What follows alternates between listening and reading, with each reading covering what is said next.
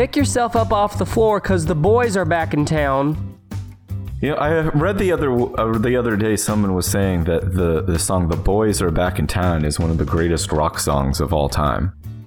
Did you promptly defriend or unfollow that person? I don't remember where I read it, but I wholeheartedly disagree. Anyway, we're back here. We missed a week, but we're back, and we are better than ever, maybe. No, we're not. We're here, though. Yeah, And we got a special episode today. Okay. Yeah, sorry, I started reading about the boys are back in town, trying to figure out what this could possibly mean. It's got to be a sex thing, right? Sex song? To me, like, I guess I never... Let's look at the... Like, hey, baby, my boys are back in your town, am I right? Yeah, it's like, guess who just got back today? Them wild-eyed boys that had been away. Haven't changed that much to say, but man, I still think them cats are crazy. Yeah, it's these guys who, like, used to be wild... and they moved out of town, and then they came back. It's like guys who come back to visit their college a few years after they graduate, and everybody's like, who the fuck are these guys? And they're high-fiving and living it up. Remember the good old days? And everyone else is just like, who are these guys in cargo shorts? Why are we talking about this? Okay. The way this show usually works is that either myself or Brandon bring a top 10-ish list with a bunch of top 10 fucking things on it or so, and the other person tries to guess without knowing the list ahead of time. But today, we're taking a side route on our normal format where we took a sharp left. We're eschewing convention. That's right, what he said. Today, by the request of our listeners, we are covering conspiracy theories. Some conspiracy theories, not... A few conspiracy theories. Yeah. Not all of them. I love... many of them, and we don't have time for many of them. Maybe we can do more conspiracy episodes, but yeah, I had to be very choosy about what we covered today. Yeah, so Brandon and I both picked 2 conspiracies because we wanted to do a semi-deep dive on each one of them. So for the sake of time, we did 2 each. So I guess that's this week we're the 2-ish podcast. Am I right? Conspiracy Theories was selected from a list of options by our Twitter followers. You can follow us on Twitter and Facebook and Instagram at 10ishpod, 10ishpod. Occasionally, we do ask our followers to choose the topic for us, and this time they chose conspiracy theories. So, Brandon, where do we start? What is a conspiracy theory? Tell the folks at home, what is a conspiracy theory? It's usually based on like a nefarious plot. Whoa. Among hot take. Shadowy elements conspiring and working together. It's usually to do something... to get away with something naughty. You mentioned shadow. I think conspiracy theories are also strongly linked to the large shadow a fat man in his basement casts while theorizing on conspiracies on message boards online. Would you say that's also fair? Yeah, if the fat man's got like a really harsh light in his basement, sure. Brandon, what do you say to people that say every conspiracy theory is just some bullshit person on the internet trying to stir shit? Well, I would say many of them are, but there are many conspiracies that are not theories. They are conspiracy fact, such as the declassified CIA project MKUltra as experiments in mind control. Some of them took place at Harvard University. I mentioned this before when we talked about colleges. Harvard University, work done there in cooperation with the CIA as part of the MKUltra project, created or broke the brain of Ted Kaczynski and set this brilliant but troubled mind off on a dangerous path to become the Unabomber. They gave him drugs, broke him down psychologically. I know that one thing that they did was they had him prepare to share his like deepest and most firmly held beliefs to a peer. But instead of having a peer, they had someone there who was prepared ahead of time to ridicule and break down every single one of those beliefs. But all this stuff is declassified, and Ted Kaczynski was the Unabomber. Another conspiracy fact you may have heard of is called the business plot.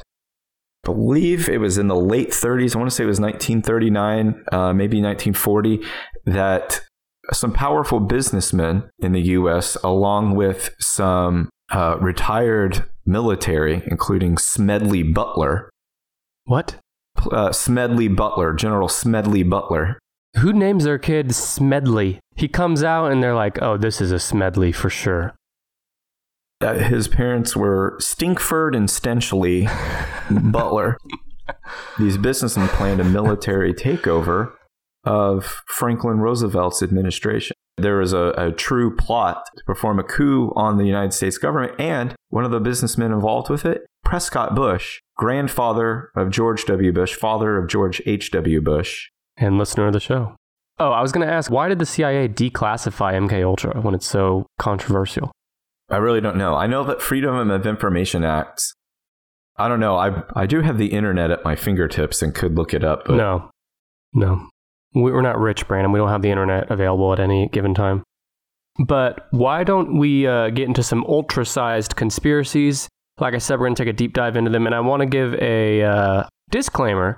Just because we're presenting these theories does not mean we believe in them. Does not mean that we don't believe in them. It does not mean that we don't believe portions of them. So we're just covering these because they're interesting and there's at least a reasonable amount of believability to the claims. Yeah, I would say, so the two I brought today, which I won't reveal, one of them has a lot of evidence surrounding it. The other, I've assembled my own evidence. Oh, God damn it. I do mainly subscribe to the conspiracy theories for which there is some sort of scientific, fact-based evidence that can at least be debated among experts. Yeah.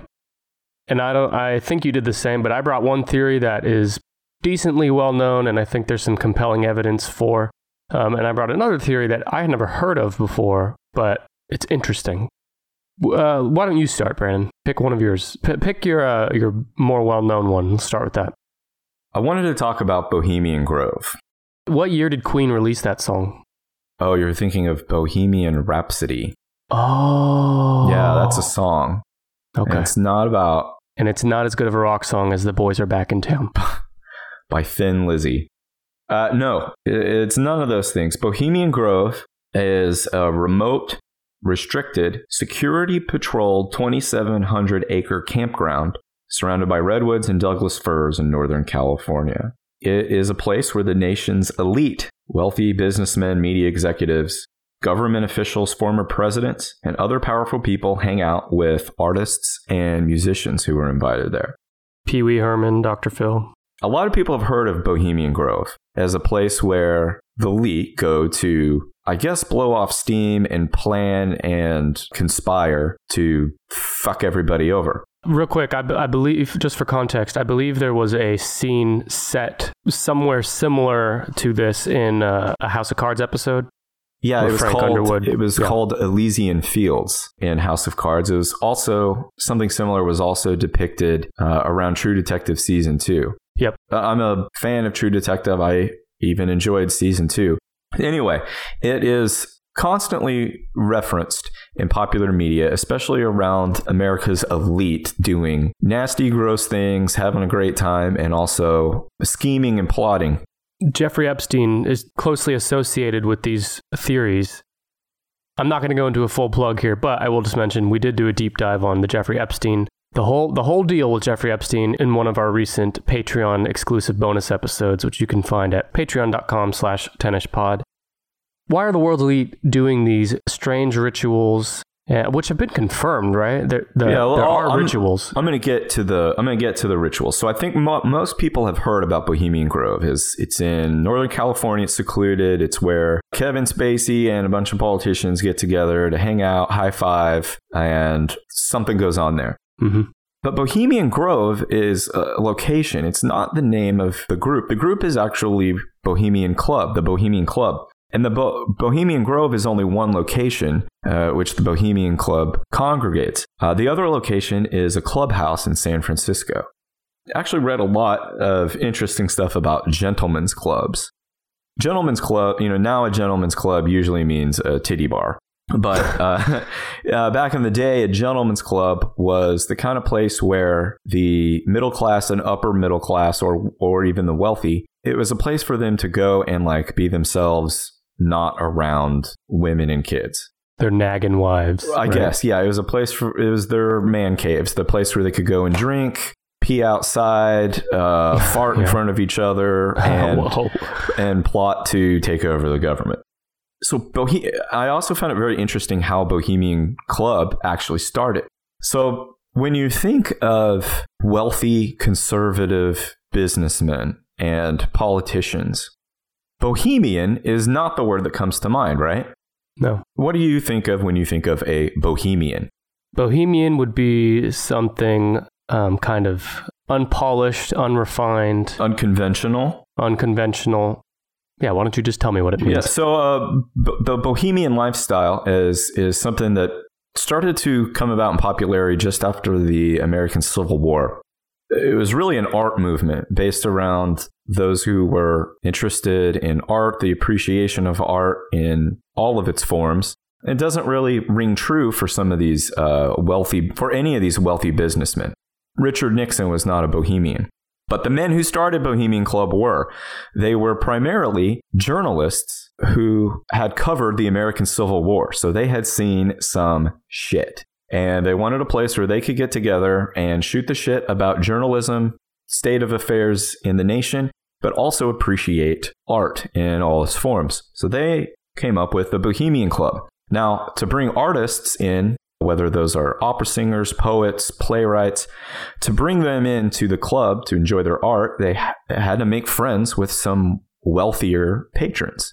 So they expanded their membership to let some wealthier members of the community in, because they could patronize the arts and these fellow artists could enjoy it. Well, just like everything, once you give the rich dicks an inch, they're going to take a mile. So they got a foot in the door, and over the years, the emphasis on membership among those in the journalism profession or arts-related profession was replaced by those wealthy and elite. Now, the wealthy and elite that are a part of Bohemian Club still ostensibly appreciate the arts. And although there's different levels of membership, and artists and entertainers are usually like guests or like very, very low level members. So they get to come and hang out and perform or high five people. The full members are guys like George H.W. Bush, George Bush, Richard Nixon. Dude, it's weird to think about George W. Bush like in a fucking black robe. So yeah, you keep talking about the weird shit that they do there. Some stuff that they do at Bohemian Grove are rituals. They put on hooded robes and they write and perform plays that have deep meanings, and then they perform a ceremony each year called the Cremation of Care. And during the Cremation of Care, it sounds as though the act is, they're burning all their cares away. This is a ritual to renew a carefree, worry-free lifestyle. And even the club motto of Bohemian Club is, "Weaving spiders come not here," which means don't bring your schemes and business deals in here. We're going to ignore that stuff. This is a place to relax and leave your schemes at the door. Which is bullshit. Clearly not what they're up to. Now, so the ceremony, Cremation of Care, involves they pull across the lake a small boat that contains an effigy called Care. And then dark hooded figures receive from the ferryman the effigy, which is then placed on an altar at the end of the ceremony and set on fire. And the ceremony takes place in front of an owl shrine, sometimes referred to as the Babylonian god Moloch, represented by an owl. You don't have a giant owl shrine in your home, Brandon? I'm working on it. It's extremely expensive. Now, Bohemian Grove's 40-foot tall hollow owl statue, it's made to look like a natural rock formation, but it holds electrical and audio equipment within it. And during the ceremony, a recording is used as the voice of the owl. That voice used to be club guest Walter Cronkite. Huh. And now the music and pyrotechnics accompany the ritual for dramatic effect. Now, there's footage on YouTube. There's footage out there on the internet of this ceremony, and it is courtesy of friend to conspiracies, not friend of the show, but friend to conspiracy, Alex Jones. Big fat Alex Jones in the year 2000 took a cameraman with him. And so he snuck through the woods in the dark and he I think he might have even swam. This place is rural as fuck, and it's also patrolled by security guards. So it is kind of cool that this fat, high strung man infiltrated with a cameraman and has some of this stuff on footage. Now he's nuts. I'm sure I can't remember exactly, but he's very sweaty and talking excitedly about goat sacrifice and stuff. I don't know. Alex Jones is big on conspiracies, and he's one of the big proponents of the Sandy Hook shooting being a conspiracy. So if that rings any bells for our listeners. Yeah, he's quite the piece of shit. But anyway, this thing he did was really entertaining. So it was in the year 2000, he took a cameraman, infiltrated Bohemian Grove. Now, he expected to find goat sex and human sacrifice beneath Moloch. He didn't quite find that. He found these old farts in robes acting like dorks and doing this ceremony. But he claimed that the cremation of care was an ancient Canaanite, Luciferian, Babylonian mystery religion ceremony. After Alex Jones did this, he got a lot of publicity, even in the year 2000, when I don't think news traveled quite as quickly on the internet in the year 2000 because social media wasn't around, Google wasn't around. So despite that, he made kind of a big splash in the following years for this infiltration. So a British journalist called John Ronson covered Bohemian Grove and Alex Jones's investigation. And so what journalist John Ronson wrote about cremation of care ritual, he said, "My lasting impression was of an all-pervading sense of immaturity. The Elvis impersonators, the pseudo-pagan spooky rituals, the heavy drinking. These people might have reached the apex of their professions, but emotionally, they seemed trapped in their college years." Okay. A lot to unpack here. Right. So first of all, let's acknowledge that I'm sure there is a decent chunk of our listeners who've never heard these theories. Mm-hmm. So their heads might be spinning right now. And I want to re-emphasize that everything Brandon has said up to this point is fact. That we have evidence that these rituals are taking place. So for those listeners where their head is spinning and they don't understand, try to explain, and you kind of did there at the end, but try to explain why. Why is this happening? Why are these super powerful men? Let's assume nothing else nefarious is happening at this place. There is. I know we have documented proof of something so nefarious, it has completely altered the course of history for the entire world. Okay, well, hang on. Before you get into it, I just want to try to explain to people why, what rationale could these people have because clearly they've invited entertainers and things that could go out and tell people what's happening there. There's levels, and the people who are invited as guests are not privy to the true debauchery, to the scheming and planning. There's lots of things going on here. Well, there could be a reason that they kind of secretly let Alex Jones in, let him think he's infiltrating, but let him in on an occasion where they knew the low-level shit would be happening so that he would report it. I'm just spitballing here.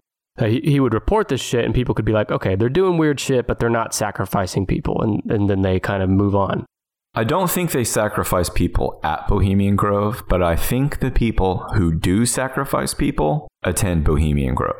Okay. Or the people who look the other way when elements of the CIA use human sacrifice as a means to control, manipulate, or, yeah.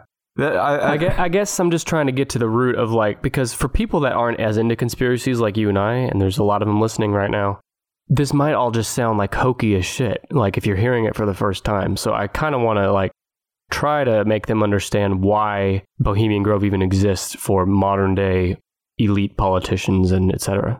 One, I would say a smaller reason is, a shared experience that could equally be used as blackmail for anyone. If you're all in the same place, if you're all doing the same bad things, then you're all sharing one or more of each other's worst secrets. So now you have a bond, for better or for worse, around some kind of mutually assured destruction.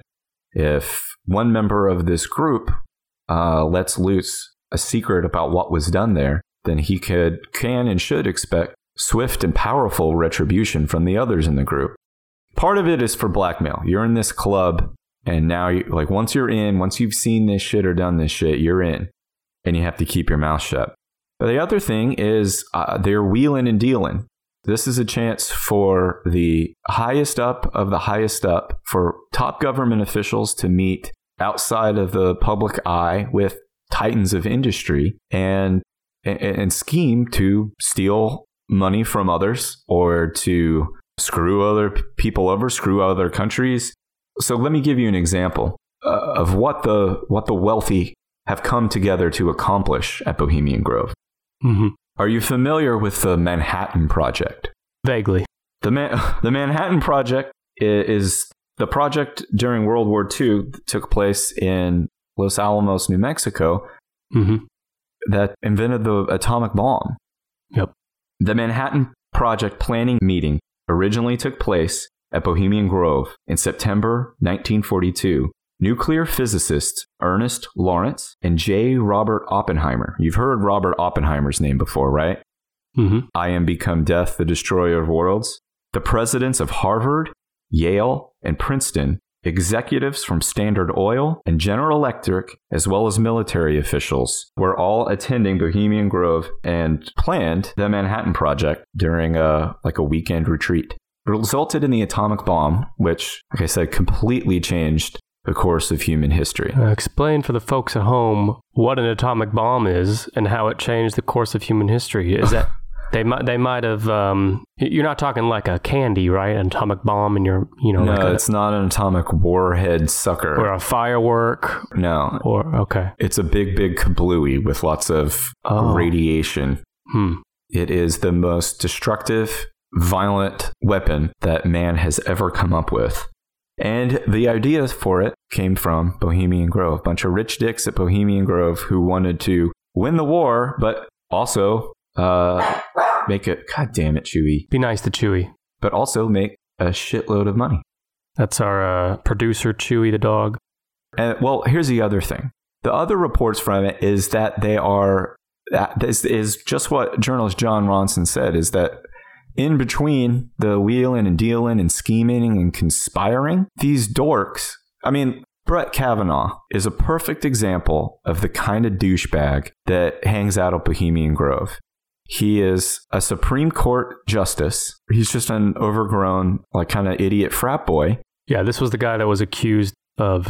He was accused of sexually assaulting or raping Christine Blasey Ford and other women. Anyway, this idiot is the kind of guy who goes to Bohemian Grove, and reportedly these, in between all the scheming and conspiracy, these guys are drinking a bunch of beer and peeing in the woods and running around with their shirts off. Now, Richard Nixon spoke about it once. I've mentioned his words before here, but it always makes me laugh, and so I'm going to read it again. So President Richard Nixon, May 13th, 1971, was recorded speaking about Bohemian Grove. And here are his words. He says, "The Bohemian Grove, which I attend from time to time, it is the most faggy goddamn thing you could ever imagine." Which makes me feel a little bit better about what goes on there. But maybe if Nixon is not into it, then they kind of de-level him a little bit, But conspiring in an evil way is his fucking favorite thing to do.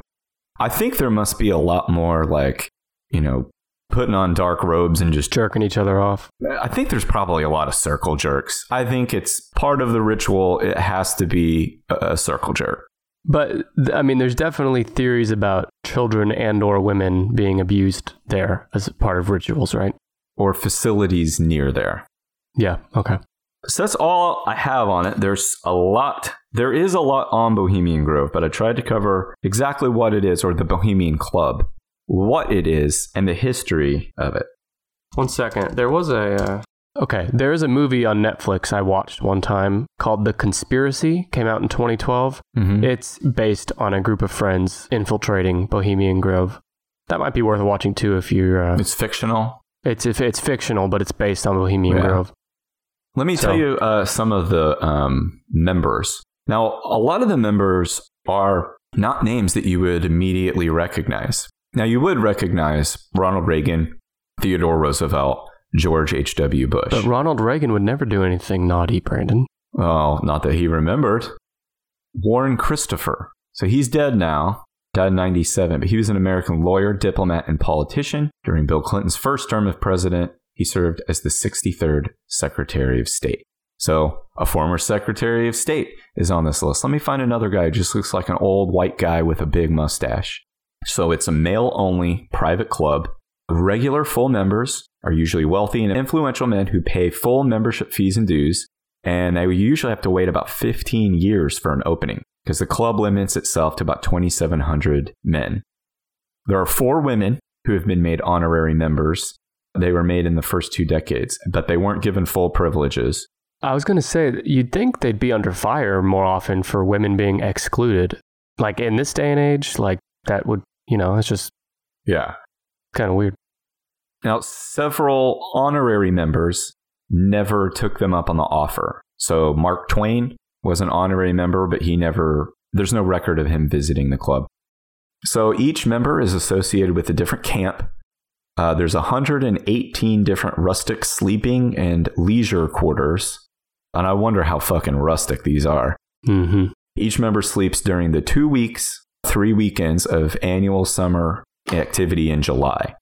Those camps are the main means by which high-level business and political contacts and friendships are formed. And butt buddies, am I right? Yeah, these old fuckers go to camp every summer and drink beer and circle jerk and pretend to worship the devil. How does the president of the United States have time to even do that? Well, these are former presidents. I don't think the current president. I think the current president just goes to Camp David and has all of his perverts come in to visit him. Yeah. Okay, so good times. That should make you feel good about the world's elite, Bohemian Grove. And for more on Bohemian Grove, again, I direct you to the Queen hit Bohemian Rhapsody. You ready for me to tell you one of mine? Tell me a conspiracy. Okay, I'm going to tell you my lesser known one first. And then we'll go back to you for yours. And then we'll end on my big one. That's what she said. Mm. Like big penis. Yeah, like a big, but not about... Like a big fat penis. Okay, what can you tell us? What can you tell the folks at home about big fat penis? Don't know anything about him. Neither does Richard Nixon, apparently. Have you heard of the new chronology theory? New chronology? No, I haven't. Wait, is this where there's a conspiracy to hide events in the past or throw us off of how far we've come from the past? Yeah, let me read you this quote from Wikipedia. Also known as the false history conspiracy theory. It is a pseudo-historical theory which argues that the conventional chronology of Middle Eastern and European history is fundamentally flawed and that events attributed to the civilizations of the Roman Empire, ancient Greece, and ancient Egypt actually occurred during the Middle Ages more than 1,000 years later. And this theory stuck out to me because I remember I've said this on an episode once long ago, but I used to have dreams when I was a kid that all of history up until recently was made up or fabricated. So in my dreams, Earth and time and history, at least in like American history, started not long before, our grandparents were born, and that everything before that had been just made up and written into books. So obviously, silly dream, but because that always stuck with me, so this theory stood out to me as it's basically saying that history as we know it in the history books for all these huge influential civilizations, Roman Empire, ancient Greece, ancient Egypt, occurred 1,000 years later than said, and that even the events of those times were fabricated. Let me read a little more here. It says, the central concepts of the new chronology are derived from the ideas of Russian scholar Nikolai Morozov, listener to the show, although work by French scholar blah blah blah, who gives a shit. The new chronology also contains a reconstruction, an alternative chronology, radically shorter than the standard historical timeline because all ancient history is, quote, folded onto the Middle Ages. According to mathematician Anatoly Fomenko, he claims that the written history of humankind goes only as far back as AD 800. There is almost no information about events between 800 and 1000 AD, and most known historical events took place in AD 1000 to AD 1500. So the year 1500, he's saying, some of these events that are claimed to have taken place in ancient Egypt, which is, thousands of years BC, actually took place around the time that Christopher Columbus sailed to North America. What the fuck? What do you say to all that, Brandon? I mean, I'm really interested in it, but what kind of evidence? Yeah. So the new chronology is rejected by mainstream historians and is inconsistent with facts. The majority of scientific commentators consider the new chronology to be pseudo-scientific, which means the claims do not run by the scientific method, whatever bullshit. Okay, here are the specific claims. Some of this is kind of dry, so feel free to cut in. But historians and translators often assign different dates and locations to different accounts of the same historical events, creating multiple, quote, phantom copies of these events. These phantom copies are often misstated by centuries or even millennia and end up incorporated into conventional chronology. So you get what that means? Yeah. Okay. Different historians, scientists, etc., they assign different dates and locations to the same events, and over time, those just kind of get absorbed into larger conventional chronology. The Book of Revelation, as we know it, contains a horoscope dated the 25th of September through the 10th of October, 1486. As we have already noted, the inability of the latter-day commentators to comprehend the astronomical symbolism of the apocalypse is directly resulting from the loss of knowledge about the correct and the distortions introduced by historians of the 16th through 18th century. So I just had a lot of bullshit there, but it all boils down to the fact that these guys claim there's evidence pointing to the fact that history, as we know it, was kind of lumped together and not an actual correct, accurate telling of when these events took place. And from what I can tell, there's not a ton of viable scientific evidence for this. I was going to say, I think carbon dating pretty much fucks all that up, doesn't it? Yeah, I don't think this is true, but I think it's at least interesting to talk about because what if we did find conclusive evidence someday that the history of humankind is not nearly as old as we thought, and that this isn't in this theory, it was in my dreams, but I'm going to layer the shit on here, but it would be like people like Christopher Columbus didn't even exist. Someone just made them up. They're just written into history books to explain, yeah. Kind of like the Bible, like shit's just written into, or any religion. Shit is written down to explain things we don't understand. So where did North America come from? Who found it? Well, let's just write about this guy named Christopher Columbus and attribute it all to him. Yeah.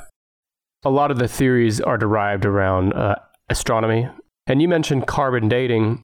This guy who's kind of taken ownership of this theory, Anatoly Fomenko, he says archaeological, dendrochronological, paleographical, and carbon methods of dating of ancient sources and artifacts are both non-exact and contradictory. Therefore, there is not a single piece of firm written evidence or artifact that could be reliably and independently dated earlier than the 11th century. I don't understand how carbon dating is not reliable. He cites a number of cases where carbon dating of a series of objects of known age gave significantly different dates. The reliability of results from radiocarbon dating can be improved by lengthening the time it takes to test. So if Goddamn, this shit's dry. We should probably move on. So it seems like it's I don't know, man. I trust a whole shitload of scientists. Yeah, this is out of our wheelhouse. Well, let's just close the book on this theory with tell me your reaction if you saw a breaking news report that interrupted every TV station while you're watching your foosball game one Sunday evening. And the report said, breaking news, we now have concrete evidence that human history did not actually begin until a few hundred years ago. All these famous figures from the past were made up, fabricated, fictional. What would your reaction be? I mean, I guess I would definitely have an intellectual curiosity. It would probably kind of fuck up the way that I think about everything that I've read or been educated with, but it doesn't change anything about my day-to-day life. I know that at the very least, everything that happened from 1800 to now really did happen. And everything before that, it doesn't really change the fact that I gotta go get the oil changed in the car tomorrow. That's not going to change that. I mean, I guess you're not wrong, but it would change things like the famous wars of the past, Napoleon, and how would we ever find out the real history then? I don't fucking know. This is all just made up bullshit. We're just talking. We're just shitting here. Like, I'd be fascinated by it, but I don't think it would like rock me to my core. I would just be extremely interested. No George Washington, no Ben Franklin. I don't give a fuck about those guys. Okay. Well, every time someone says like, who, if you could have dinner with anyone, living or dead, and someone says George Washington, I'm like, or Ben Franklin, I'm like, those guys would be so fucking boring and stinky as hell. Well, if you're having dinner with them, someone's probably getting them in the shower, getting them dressed. I mean, you're having dinner with them today, right? They wouldn't be dressed. So that they're going to have handlers like famous people. They'll have security. They'll have people, trying to walk them through like, hey, George, by the way, we have fucking iPhones now. Would they put them in period dress, or would they be like, oh, we wear suits now? I think they'd leave that up to George, but they would at least say like, we got to wash your clothes. We got to get you in a bath. And George would be like, but I took a bath last month. Who's going to brush these teeth? Imagine George Washington stepping through whatever goddamn portal to enter today's world. Mm-hmm. Would he just have a stroke and die immediately from shock? He'd be very disappointed. Why? Look at all the cool shit. There's planes flying around. He warned us about a two-party political system. That would really chap his ass right off the bat. You think he's going to step into this world and the first thing he's going to think about is, holy shit, there's two political parties? You think he's going to care about that before he'd been like, holy shit, look at these nachos. Where'd these come from? There's fucking chili cheese fries now? We covered where nachos come from. But George doesn't know that. And he's like, the first thing he's going to do, watch a political debate on television? The first thing he's going to do when he steps out of that portal is subscribe to the Tennis Podcast. Yeah, no, of course. And start listening. Yeah. Shout out to George, who may or may not be listening to us as we speak. Has been resurrected for my dinner. I don't want to go to dinner with him.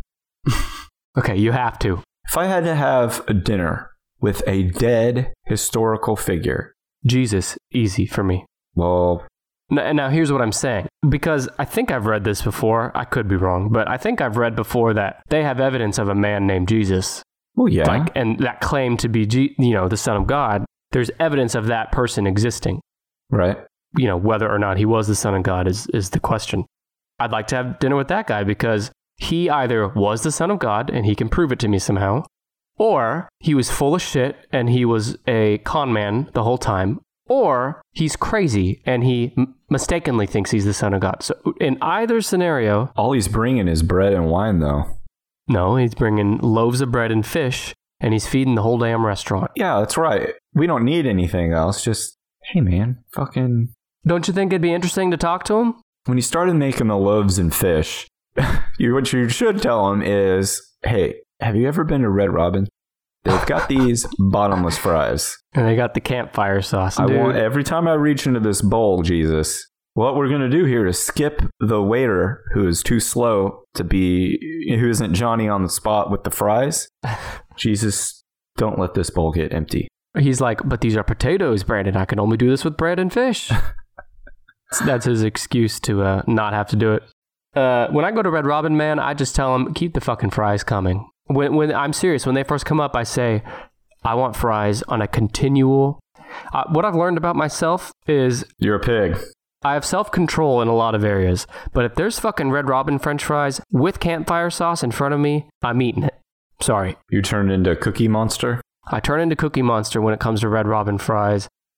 So that's George Washington and Jesus. But if Ben Franklin stepped through the portal and was resurrected to come have dinner with you, he'd have to tell his handler to let you know he'll be late because he's stopping by the fucking Hooters on the way. Oh, get a good look. He wouldn't bother with Hooters. He would go straight to the grossest dive strip joint in town. He'd be sitting in the corner with his sunglasses on. No, he would have his chin resting on the stage. And then he'd be like, so I invented electricity. But that's not even true if my version of the new chronology theory is correct.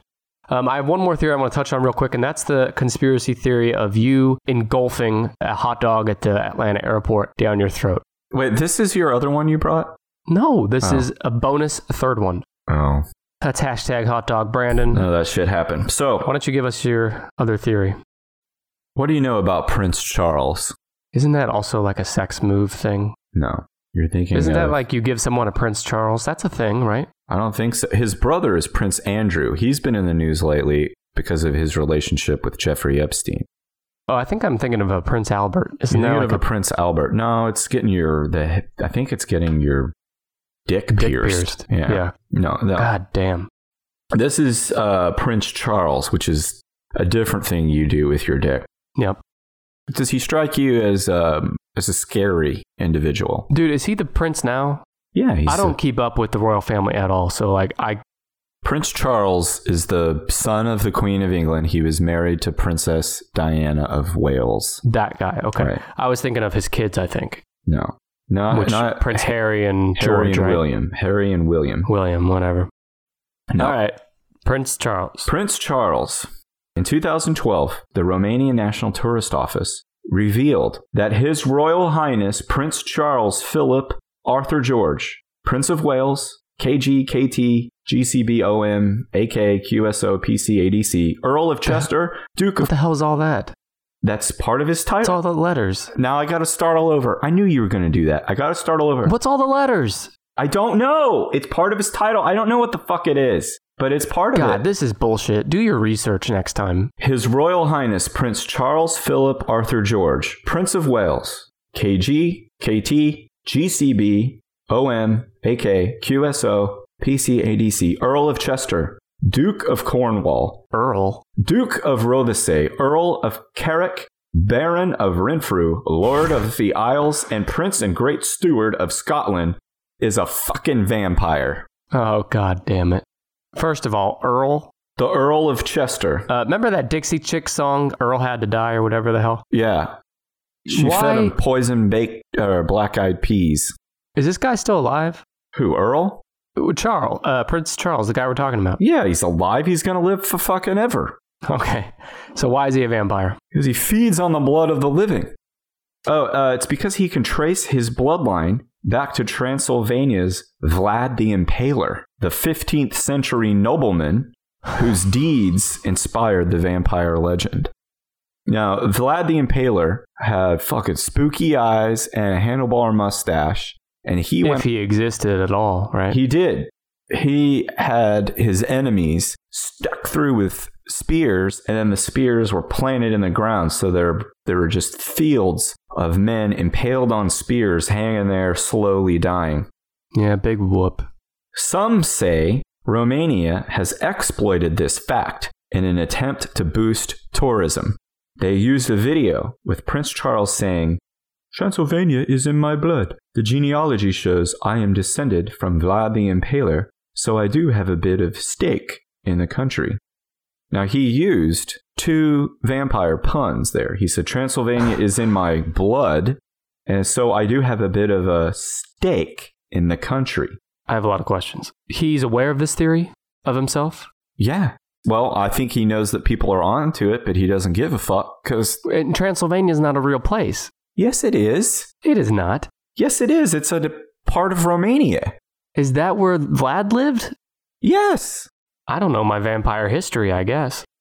I knew who Vlad was, but I didn't know Transylvania was real. I thought that was made up for the Dracula story. No, it's in Romania. It's in modern day Romania, in the Carpathian Mountains. Wow. There's proof. I've done my research.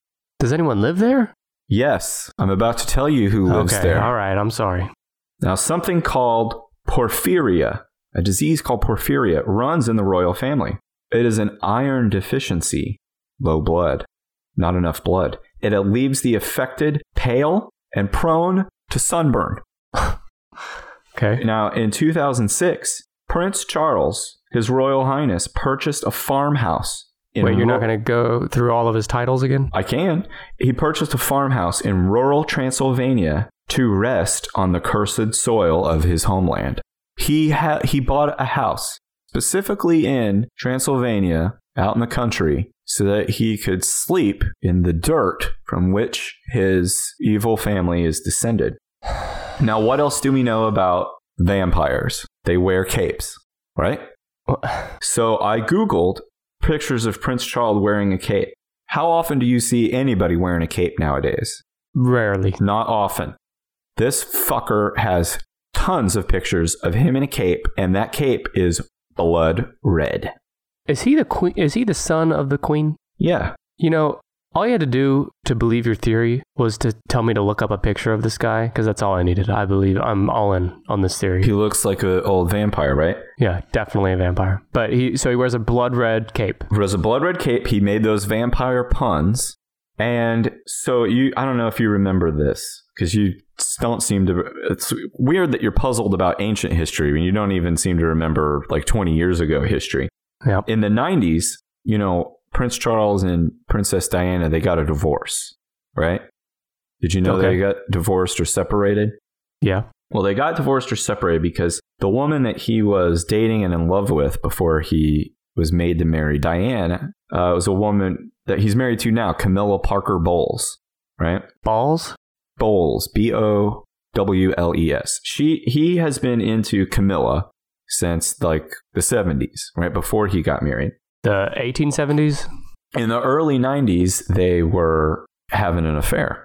And there was a recording that was released, it was leaked, and a transcript was published in the British tabloids. It was talking dirty on the phone to Camilla. Oh my God. And it was within this conversation that he revealed he wanted to be her tampon. What? Charles said, "Oh God, I'll just live inside your trousers or something. It would be much easier." Camilla laughs. She says, "What are you going to turn into, a pair of knickers?" And they both laughed. She says, "Oh, you're going to come back as a pair of knickers." And Charles says, "Oh, God forbid, a Tampax, just my luck." And they laugh. And then she says, "It's the most British shit I've ever heard." And she says, "You are a complete idiot." And she laughs and says, "Oh, what a wonderful idea. I ask you, what gets more blood than a tampon?" A decapitated head? He's dreaming about all the blood he could get straight from the source. Yeah. If he were to transmogrify himself, not into a bat, but into an evil tampon. To whatify himself? Transmogrify. That's what, when vampires get all freaked out or they got to take off, when they got to peace out, they turn into a bat or a dog or a wolf and they take off. They don't do dog and wolf, do they? I thought it was a bat thing. They can turn into anything. They can turn into spiders, crows, whatever. Then why do they always do the bat? Because it's cool. And because there's vampire bats. They feel at home in the body of a bat. But I guess he's also thinking about turning it into a tampon.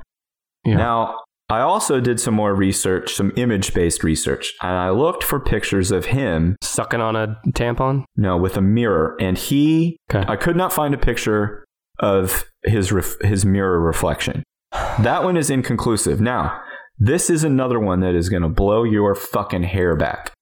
What's another thing we know about vampires? What are vampires afraid of, or what repels a vampire? Garlic. Garlic. Is this where you tell me there's no pictures of him holding a garlic? Because there's no pictures of me holding garlic either. The Queen of England has banned garlic from the palace. She has restricted chefs from ever using garlic. Does he still live with his mommy? Yes. I don't know. No, just listen. Newsweek magazine reported this. Camilla Parker Bowles, she was asked about any food no-nos on a food show. She was appearing on MasterChef Australia. And they asked her, "Are there any foods the Queen says no to?" And she says, "I hate to say this, but garlic. Garlic is a no-no." The Queen is trying to protect her vampire family. She said, "Keep that garlic shit out of here. Every time my son gets near it, he burns alive."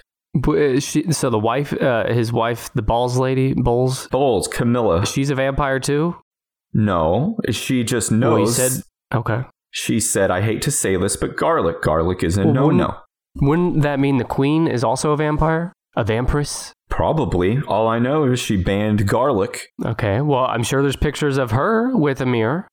Hey, don't fall too down the fucking rabbit hole here. We don't know everything about vampires. Okay, that's what we're here for. I did see there's a lot of pictures of him in the sunlight. Okay, well, that should be a no-no. That's a point against me. So I know sunlight is a no-no. Look, I took a sniff of a conspiracy and did my own research and found multiple pieces of evidence. Where's his fangs? In his teeth, in his mouth. Yeah, but there's no. I've seen his teeth. There's no fangs. They might be retractable. I don't know. We haven't caught a vampire and studied it yet. Not that we know of. CIA, I mean, if there's vampires out there, CIA has them, right? I don't think they can hold them. I think probably one of these... Because they just turn into a tampon, and then the CIA agent's like, hey, we lost our vampire, but there's this tampon in his cell. And then they throw it in the trash. There's a black tampon with bat wings flying around in there. Okay, well, good investigative journalism, Brandon. Thank you. Prince Charles vampire, you heard it here first. I broke the story. Should we dive into my last theory here? Let's get it. I know you're aware of this one, but I'm going to set the stage first. The Denver International Airport is an international airport in the western United States, and at 33,500 acres, it is the largest airport in North America by total land area and the second largest in the entire world.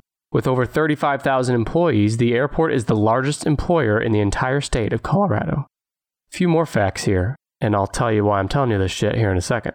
As of 2018, the Denver International Airport is the 20th busiest airport in the entire world, the 5th busiest in the U.S. by passenger traffic, handling over 64 million passengers. The airport is the 4th largest hub for United Airlines, the largest hub for Frontier Airlines, and the main operating base for Southwest Airlines. Brandon, why am I telling you all this shit about the Denver airport? Because it is fucking creepy. These theories most commonly claim that the airport is a new secret headquarters or compound used by the Illuminati, New World Order, neo-Nazis, or reptoids. These claims are usually based on a number of things I'm going to get through. Now, this probably sounds far-fetched if you haven't heard this theory, but there is some compelling evidence that might make you rethink your initial reaction. Tell us then. That's all I got. Oh. Huh? It's been a great show, everyone. We'll see you next week. I'm looking at pictures of the Denver airport. Let me tell you, I'm gonna name off a few theories, and then we'll talk about them at the end, okay? Okay. These are the evidence in favor of conspiracy theories. I'm pulling some of these quotes from boredomtherapy.com. People have long considered why the Denver airport was even built to begin with, because they already had an airport. They already had a major airport in operation called the Stapleton Airport. It's nearby where the new Denver airport is now. And the Denver airport, I mentioned a minute ago, it's the second largest by space in the entire world. Why would Denver build such an expensive, lengthy project when it was unnecessary? They already had a fully functional large airport. Theorists believe that this new airport was a ploy to cover up a larger project with a massive construction site. Spreading upwards of 35,000 acres of land, the Denver airport is enormous. Not only is it the second largest airport in the world, but it's more than double the size of the next largest airport in the United States. Double the size of the next biggest airport. In the end, its construction cost builders to go over $2 billion over budget. But that's not all. Perhaps strangest of all is that despite its undeniably massive size, the Denver airport doesn't have even as many runways as the previous Stapleton airport had. And it wasn't even one of the top 5 busiest airports in the U.S.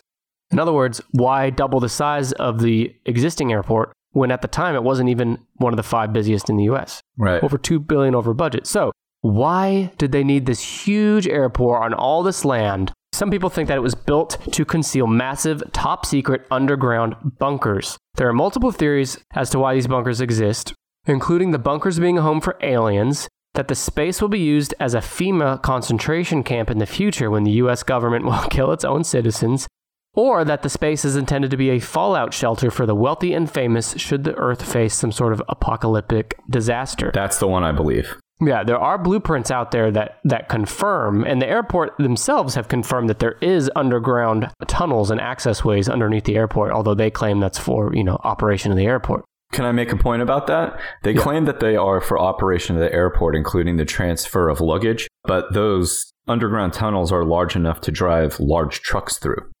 Yeah. In fact, the underground tunnels occupy 470,000 square feet. So some counterpoints to this. According to the Denver Post, the space below the Denver airport is a thriving workplace that serves a very practical purpose in which more than 1,000 employees work every day. Reporters from the paper were given a tour of the underground facilities and reported back that nothing seems amiss. But that's what they want you to think. I'm not convinced just based on that. But let me tell you, so we keep talking about why was this airport even built when they had a fully operational large airport not far from this one?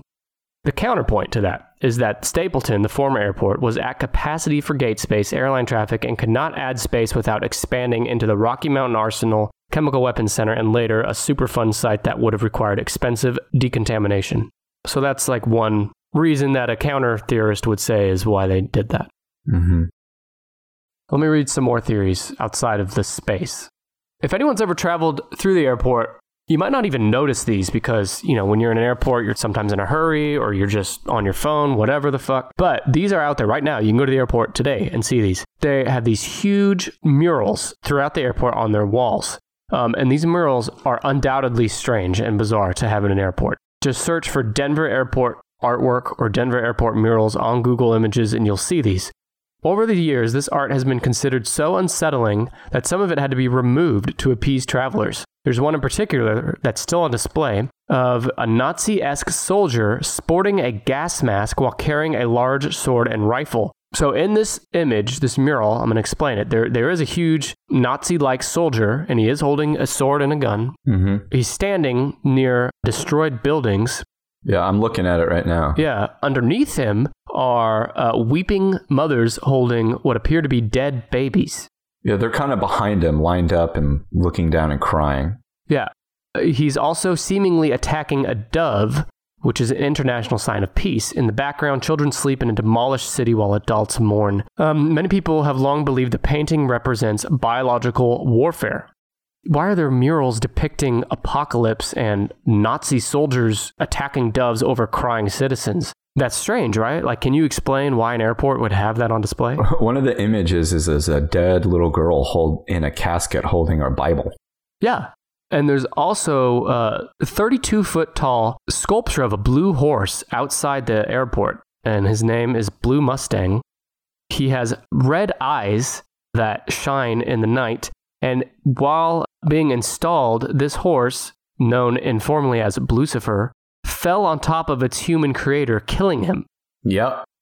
Did you know there's another one of them? There's another one of those horses, that sculpture, and it's located on the north end of the University of Oklahoma campus in Norman.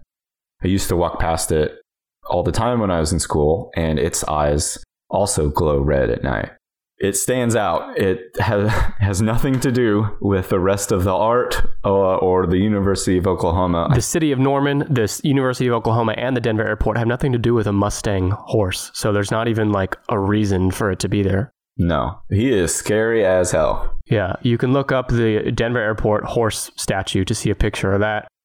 So why? Why does the airport have this? It's either A, they're trying to show in your face while laughing behind your back that like we're showing them that the end of the world is coming and there's nothing they can do about it.